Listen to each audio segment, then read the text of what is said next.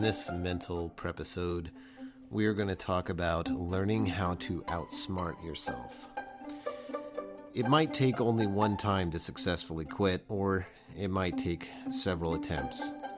Whatever the case is, you should study yourself, especially your excuses and rationality. My personal weakness was bargaining. I'm naturally good at selling ideas and negotiating, so when the addiction or the addicted side of me tries to find a compromise, it is exceptionally potent in its strategic offering, and it usually gets its way. The addicted me knows exactly what to say because one cannot keep secrets from oneself. I know my own weaknesses. Therefore, I must be preemptive and have a no-budging policy strictly enforced. No hitting a cigarette, no bumming a cigarette, no just one more pack. I can't do that. And after successfully quitting, I can't say just one pack. As of now, you've heard of my accomplishment of quitting smoking for all of 2017, then leading up to 2018, having a chaotic year and bargaining with myself. Well, you had a rough year, you're in an event where you're supposed to have fun, and so far it's been pretty catastrophic. Enjoy what you can of it and go ahead and get that pack of cigarettes, and it caused a relapse. I was not psychologically prepared to handle that. And that leads me to my next topic. You need to understand relapse in a healthy way. Is a relapse ideal? Of course not. But it isn't a complete loss either, which we often convince ourselves that it is. Quitting is a skill that rarely just comes natural. It is a mastery of one's mind and the ultimate flex of willpower and demonstration of willpower. Each time that you attempt to quit, you are going to learn something about yourself if you're paying attention. You're going to definitely remember complications with quitting. You're going to see where you struggle firsthand.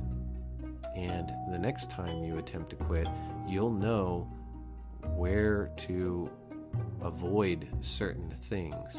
Maybe it's triggers, certain triggers that you have that maybe you didn't notice while you were preparing to quit, and then you end up getting blindsided. And rather than totally beat yourself up of, oh, I relapsed, rather than take it in a negative way, I think that you should try to take as much positive out of it as possible and examine, okay, I'm smoking again. I broke my streak of non-smoking. What led me here? And how do I make sure this doesn't happen next time? Now, if you're one of the few listeners that's listening to this and you're trying to quit a different substance, there are things that can be lethal for you to relapse into. And I don't want to confuse you to think that this sort of relapse is the same sort of relapse with smoking. There are similarities here, and you can take those as positives, but a relapse on other substances can end your life. I have had a friend that was addicted to heroin and went a long time without doing any drugs, and he was off of that for a while, and then I believe it was a celebratory day and the people around him were doing it, and he said, what the hell, I'm going to do this for old time's sake, and he tried to take the dosage that he was used to taking instead of a small dose, and he basically went into a coma, and he was somebody that dancing just like me. We both grew up loving to dance, and it being something super important to be able to move with music and become in tune and almost one with the music is a very therapeutic experience. And his nerve endings and his legs end up becoming damaged in this process. So he almost completely lost something that was one of the most important experiences and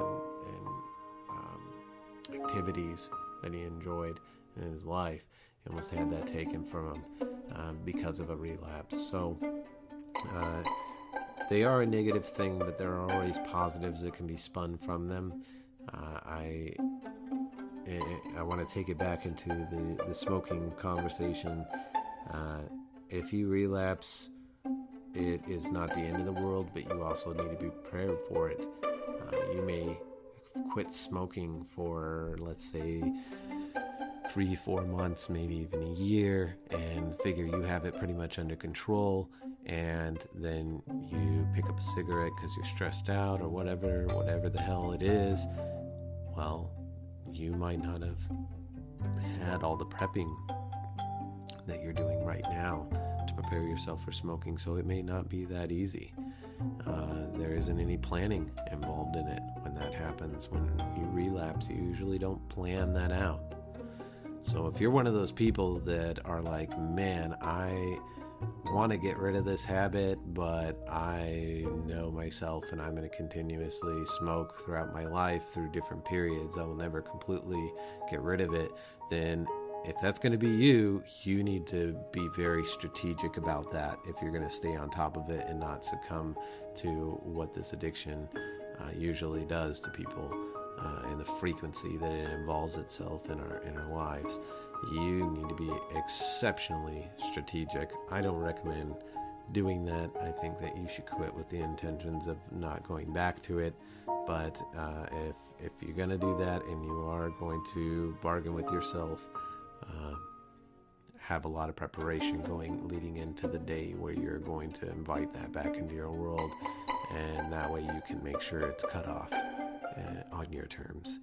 Because the end-all goal of this process is to have just what I said, the mastery of one's mind and being able to control and self-control and willpower so much that nothing is above you. So that's the ultimate goal above all else. Look forward to sharing with you guys the next prep episode. I still got to get the hang of saying it. Prep-episode. I will check you guys on the next one. Good luck to you. And we're getting so much closer to starting our journey.